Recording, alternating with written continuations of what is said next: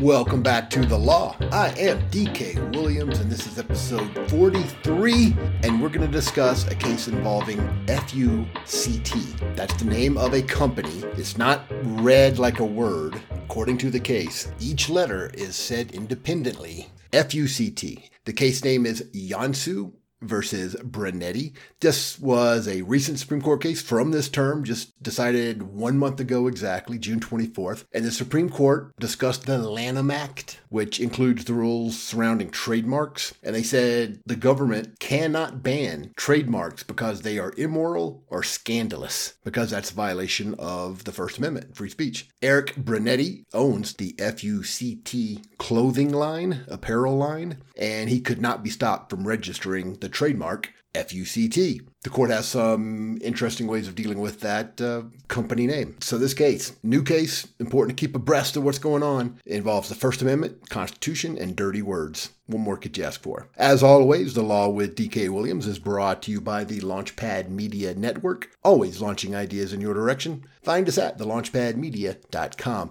and look for some upcoming collaborations with speakeasyideas.com. Go check them out on their website, speakeasyideas.com, and I will let you know more details as they become available very soon. And remember, follow me personally on social media, Twitter at BlueCarp, and on Facebook.com/BlueCarp. I'd love to hear from you. Check out the Facebook page for this podcast, The Law with DK Williams. Rate it. Give a review. If you are so inclined, that would be great. The more we get, the more publicity we get as well. And you can donate at paypal.me/TheLawDKWilliams. And wherever you're listening, like, comment, subscribe, do all that stuff to help us get the word out and spread this podcast around the world, or at least your neighborhood. Who are the named participants? We mentioned Eric Brunetti. He owns the clothing brand he named FUCT. You can picture how one might read those four letters and say them. Now, and apparently this clothing company is a huge deal. I had no idea until I started looking into this and reading this case. According to Wikipedia, Dave Grohl, who was in Nirvana and is now the lead guy with the Foo Fighters, and Zach De La Rocha from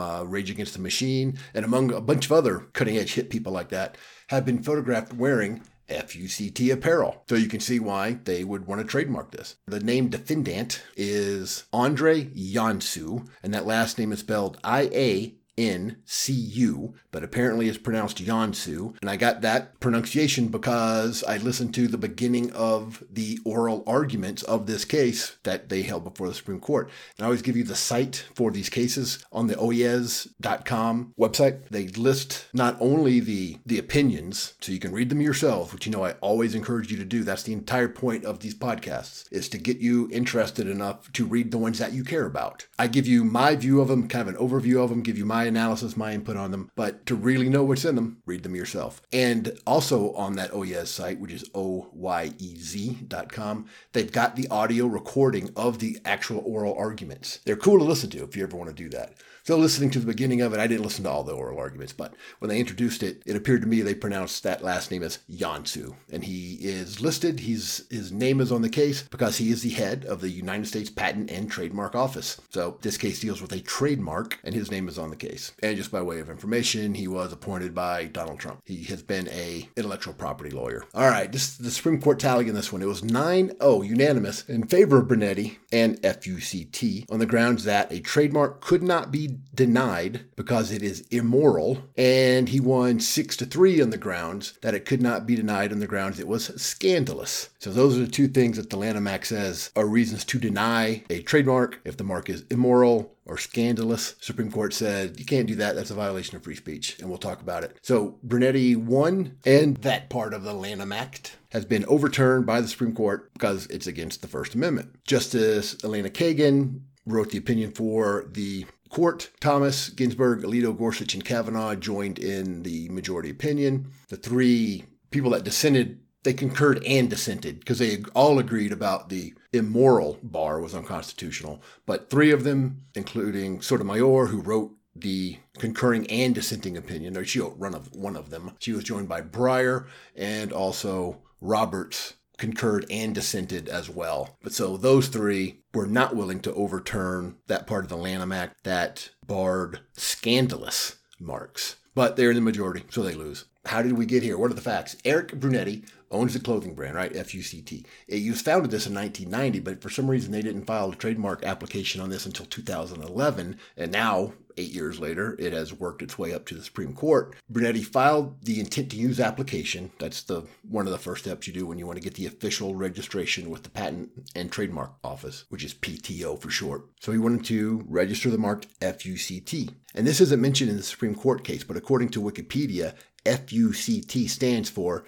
Friends You Can't Trust. And there's more info on the company on Wikipedia than on their official site, which doesn't seem good to me. And I'm linking to both the official site, which is FUCT.com, and their Wikipedia page, which has got a lot more information than their official site. And according to Wikipedia, this FUCT, and I imagine most people actually say it, but it has been referred to as one of the pioneering brands of modern streetwear, often incorporating various elements and icons of pop culture alongside anti-government and anti-religious campaigns into their designs, including the use of parodied logos. Sounds like a pretty good marketing campaign to me if you want to be cutting-edge modern streetwear. And the official FUCT website is very minimal. And as of right now, it says the shop is closed on the website as of right now, July 24th. I was thinking the Supreme Court case was a ton of free publicity and a great opportunity for them to sell a lot more stuff, but they're certainly not taking advantage of it on their website right now. But I'm not a marketing genius. Apparently Brunetti is. So when they first filed the application to get this officially registered, the examining attorney, which is the person who looks at it first in the PTO, the Patent and Trademark Office, refused to register it because that's what the Lanham Act said. You can't officially recognize and register a trademark that is comprised of immoral or scandalous matter. And the court discusses how registration gives you some benefits, but you don't need official registration with the federal government, the PTO, for your trademark to be enforceable. But you do get extra, it makes it easier in essence if it's officially registered. So we lost at the initial process of getting a registration, went up to the Trademark Trial and Appeal Board, which affirmed the lower level decision to refuse to register the mark. Then the U.S. Court of Appeals for the Federal Circuit said that they were right in applying the Lanham Act, that sure, the FUCT mark would be scandalous or immoral, but that ban, the statutory ban, was an unconstitutional restriction of free speech. So that was the Court of Appeals level, and the U.S. Supreme Court upheld that and tossed out that section of the Lanham Act. And on the legal analysis, the first thing the court does, again with Kagan writing the opinion, is refer back to a similar trademark case just decided 2 years ago, 2017. That case was Maytal versus Tam. In that case, there was a similar provision in the Lanham Act that said you could not register a mark that was disparaging. So in 2017, the Supreme Court dealt with the disparaging ban and said that was an unconstitutional restriction of free speech. But this case deals with the ban on immoral or scandalous marks. They're not the same thing, right? Disparaging is insulting somebody. Immoral and scandalous means different things. So since the Supreme Court had already said the government cannot refuse to register disparaging marks, you can see how they could, and they did apply that same reasoning to immoral or scandalous marks. And what was disparaging? The disparaging trademark in the Maytal case? Of course you would ask that. In Maytal, it was a band comprised, a musical band, like a rock band, I assume they were a rock band, comprised of Asian American musicians. And they wanted to trademark their band name, which was, and I probably still is, the Slants. The trademark people said that was a racial epithet and therefore disparaging, and they could not get official registration of that. The band said it was also really a reference to their slanted perspective, and they wanted to take back and own the offensive term. Supreme Court agreed with the band, the Slants, and said that they can register that name because that barred registering a disparaging mark violation of free speech. So they applied the same rationale here to FUCT clothing. The way Kagan writes about the name of the clothing brand is amusing for a Supreme Court opinion. She writes, Respondent Eric Brunetti is an artist and entrepreneur who founded a clothing line that uses the trademark FUCT. According to Brunetti, the mark, which functions as the clothing's brand name, is pronounced as 4 letters, one after the other, FUCT. But you might read it differently, and if so, you would hardly be alone, describing the brand name as the equivalent of the past participle form of a well-known word of profanity. That common perception of reading it caused difficulties for Brunetti when he tried to register his mark with the U.S. Patent and Trademark Office, the PTO. So that's as amusing as Supreme Court opinions usually get. And then a little background on trademarks. Under the Lanham Act, and this is in the Supreme Court case, the PTO, Patent and Trademark Office, administers a federal registration system for trademarks. Like we mentioned, registration of a mark is not mandatory. The owner of an unregistered mark may still use it in commerce and enforce it against infringers, but registration gives the trademark owner valuable benefits. For example, registration constitutes prima facie evidence of the mark's validity. Because if you don't have the registration, this is just me adding this into it, then you've got to prove that in court. If it's registered, you don't have to prove that. And registration serves as constructive notice of the registrant's claim of ownership, because people can go look it up and go, I wonder if this is registered, and they can go look it up and see it. And that forecloses some defenses in infringement actions. Generally, a trademark is eligible for registration and receipt of such benefits if it is used in commerce. That's a requirement. You can't just try to trademark something that isn't being used. Kagan goes on, but the Act, the Lanham Act, directs the PTO to refuse registration of certain marks. For instance, the PTO cannot register a mark that resembles another mark as to create a likelihood of confusion. So you can't go out and start a new soft drink and name it Coca-Cola. Can't do that. You cannot register a mark that is merely descriptive of the goods on which it is used. You can't register a mark containing a flag or insignia of any nation or state. And there are 5 or 10 more depending on how you count, according to Kagan. So there are limits in the statute about marks you cannot officially register. In addition to the former ban on disparaging marks and the former ban on scandalous and immoral marks that they toss out in this case. And before I forget, you might be familiar with the controversy surrounding the nickname of the NFL team in Washington, D.C. They're known as the Redskins. Prior to this Slants case, they had their official registration successfully attacked, as the Redskins it was contended that Redskins was disparaging, and it was their registration was tossed out for a couple of years. But then when the Slants case came along, that was right on point and in the Redskins' favor, and that issue is now put to bed. So back to Kagan's opinion. She says, this case involves another of the Lanham Act's prohibitions on registration, one applying to marks that consist of or comprise immoral or scandalous matter. Those are magic words. She says, to determine whether a mark fits in the category, the PTO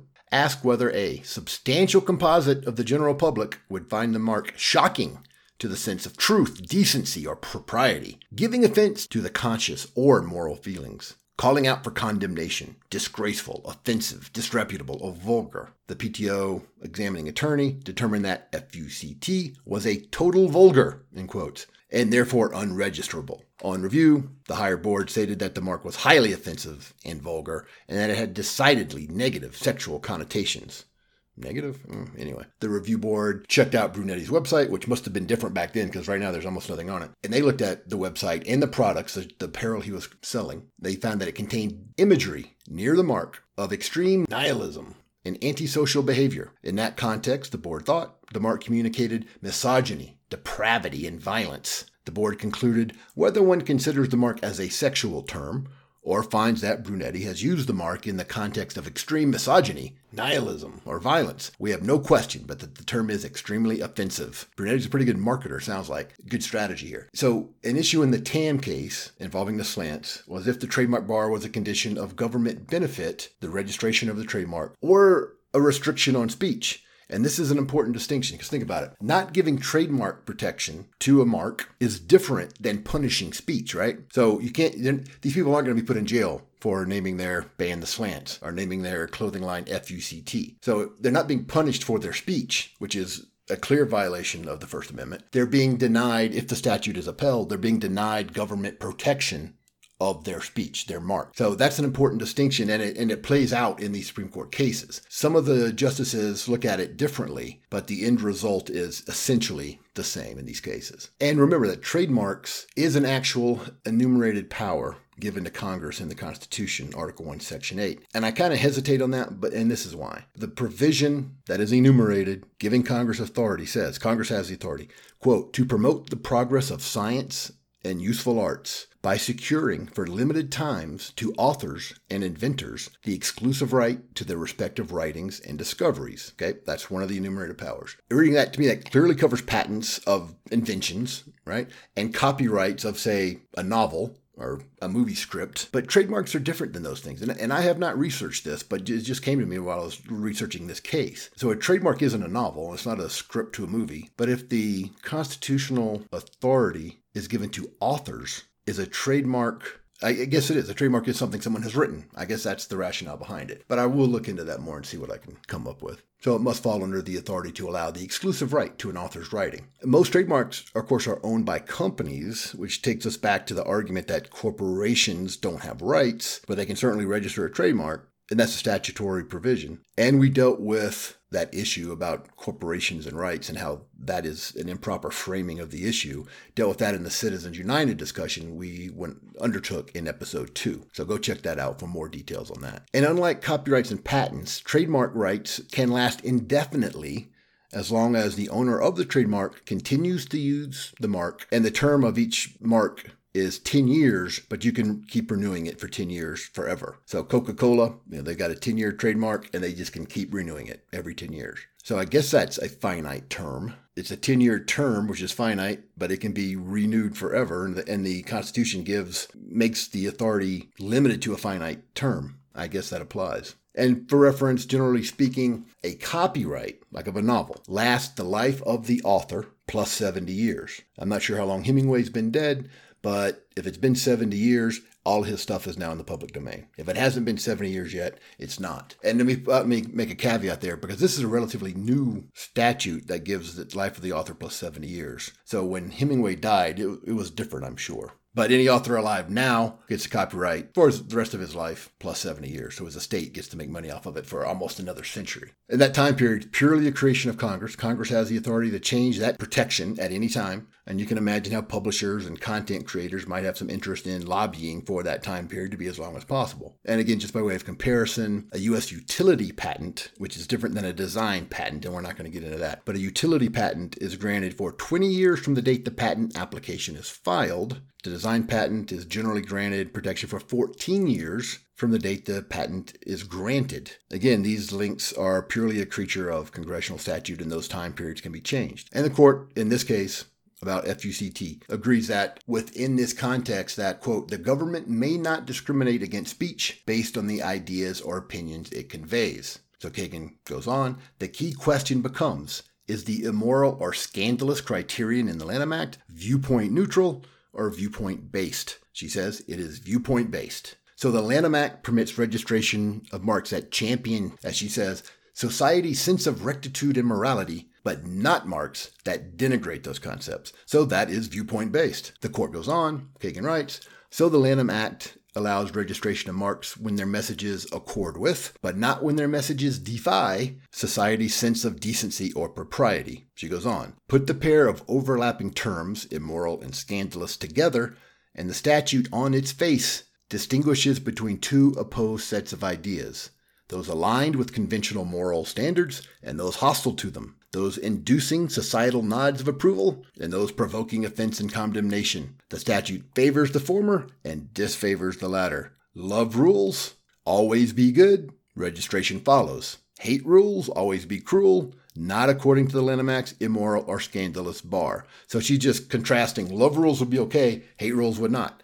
Always be good would be okay, always be cruel would not. So those are viewpoint restrictions. The Supreme Court decided that this distinction of immoral or scandalous is viewpoint-based and is viewpoint discriminatory and in violation of the First Amendment. Kagan goes on. Using those guideposts, the PTO has refused to register marks communicating immoral or scandalous views about, among other things, drug use, religion, and terrorism, but all the while it has approved registration of marks expressing more accepted views on the same topics. And then she goes on, and the Supreme Court gives examples of the contrast here and how the viewpoint is the difference. And you can do that under the First Amendment. Here are her examples, and I'm quoting.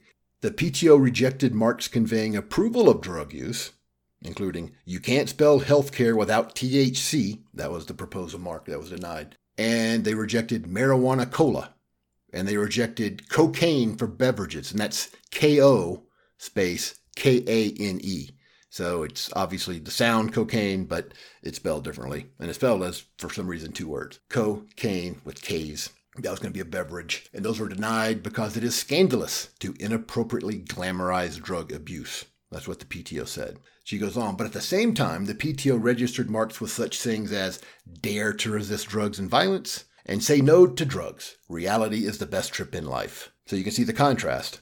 Same topics, But depending on whether one is promoting it or denigrating it, you get the registration or you don't, and you can't do that. She goes on. Similarly, the PTO disapproved registration for the mark Bong Hits for Jesus because it suggests that people should engage in an illegal activity in connection with worship, and because Christians would be morally outraged by a statement that connects Jesus Christ with illegal drug use. So she's giving these examples and she's quoting PTO decisions and why they've denied them. So she goes on, and the PTO refused to register trademarks associating religious references with products, including Agnus Dei, D-E-I, that's Latin, involving God. So they could not trademark Agnus Dei for safes and Madonna for wine. So those were rejected because the PTO said they would be offensive to most individuals of the Christian faith and shocking the sense of propriety. So they're making some pretty big value judgments here, right? Kagan goes on, demonstrating this contrast. But once again, she says, the PTO approved marks, praise the Lord, for a game, and Jesus died for you on clothing, whose message suggested religious faith rather than blasphemy or irreverence. Finally, she notes, the PTO rejected marks reflecting support for Al-Qaeda. Somebody applied for a registration of the trademark Baby Al-Qaeda, which was denied, and Al-Qaeda on t-shirts. The PTOs denied it because they said, quote, because the bombing of civilians and other terrorist acts are shocking to the sense of decency and call out for condemnation. I agree with that. It is shocking to a sense of decency to do that. But that's actually the point of the First Amendment. It doesn't matter if it violates a sense of decency. The First Amendment protects it. Now, who's going to buy those things? I don't know. I don't think very many people. So the market helps fight that offensiveness, but the Supreme Court rightfully protects it under the constitutional prohibition of restricting free speech. So, by way of contrast, Kagan and the Supreme Court point out, yet the PTO approved registration of a mark with the words War on Terror Memorial. Of course, she says, all these decisions are understandable. The rejected marks express opinions that are, at the least, offensive to many Americans. But as the court made clear in Tam, that's the Slants case, a law disfavoring ideas that offend discriminate based on viewpoint in violation of the First Amendment. Now, the government tried to save this part of the Lanham Act by suggesting that immoral and scandalous bar on trademarks is okay if the court interprets it to only apply to, quote, this is the argument, if we only apply that to, quote, marks that are vulgar, meaning lewd, sexually explicit, or profane, such a reconfigured bar, the government says, would not turn on viewpoint, and so we could uphold it. But, Kagan writes, we cannot accept the government's proposal because the statute says something markedly different. Good for them. This is a good example of an appropriate statutory construction. The Supreme Court cannot rewrite a statute. Congress has the sole authority to do that. So props to the Supreme Court for actually doing what it is supposed to do in this case. Now, Justice Alito, in his concurrence, says that Congress could adopt a more carefully focused statute that would prohibit the registration of, quote unquote, vulgar marks without violating the First Amendment. So he's saying Congress could do that, but the Supreme Court majority here is saying, but they didn't do that. So they could, and Alito says that would be okay. Now, he's the only one saying that. The rest of them, or the majority of them, might agree with it or not. That's not the issue before them right now. The partial dissents, including Sotomayor, argued that the scandalous bar should be considered separately from the immoral bar. And they said the scandalous bar could be saved by a narrow construction, which is what the majority refused to do. So she wanted to give it a narrow construction on scandalous marks to address only obscenity, vulgarity, and profanity. But the majority didn't agree, so she loses on that point. So do Breyer and Roberts. The majority on this topic says, quoting, so even assuming the government's reading would eliminate First Amendment problems, we may adopt it only if we can see it in the statutory language. And we cannot.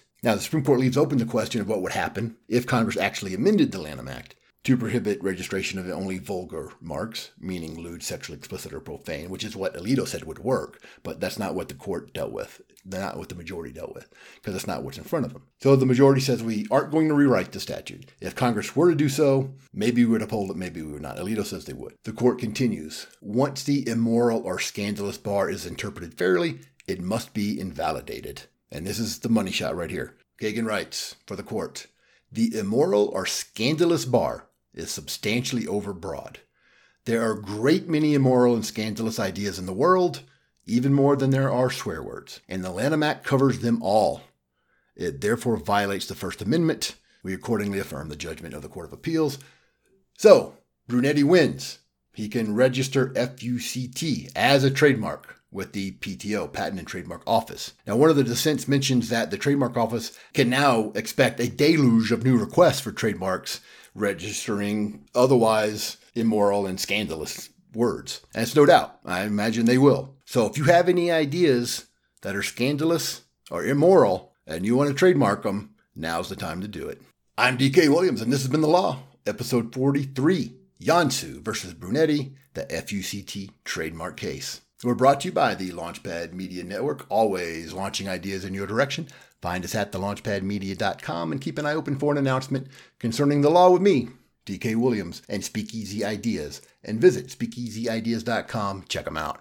Let me know what you think. Give me some comments. Twitter at BlueCarp, Facebook.com/BlueCarp, and the Facebook page for this podcast. Like it, rate it, give me some feedback, whatever you want to do. In the Facebook pages, just type in The Law with DK Williams. You should pop up. And if you like, you can donate at paypal.me/TheLawDKWilliams. And as Zach De La Roca would say, heck no, I won't do what you tell me. And he might say it wearing an FUCT shirt. Freedom is dangerous, my friends. Live dangerously.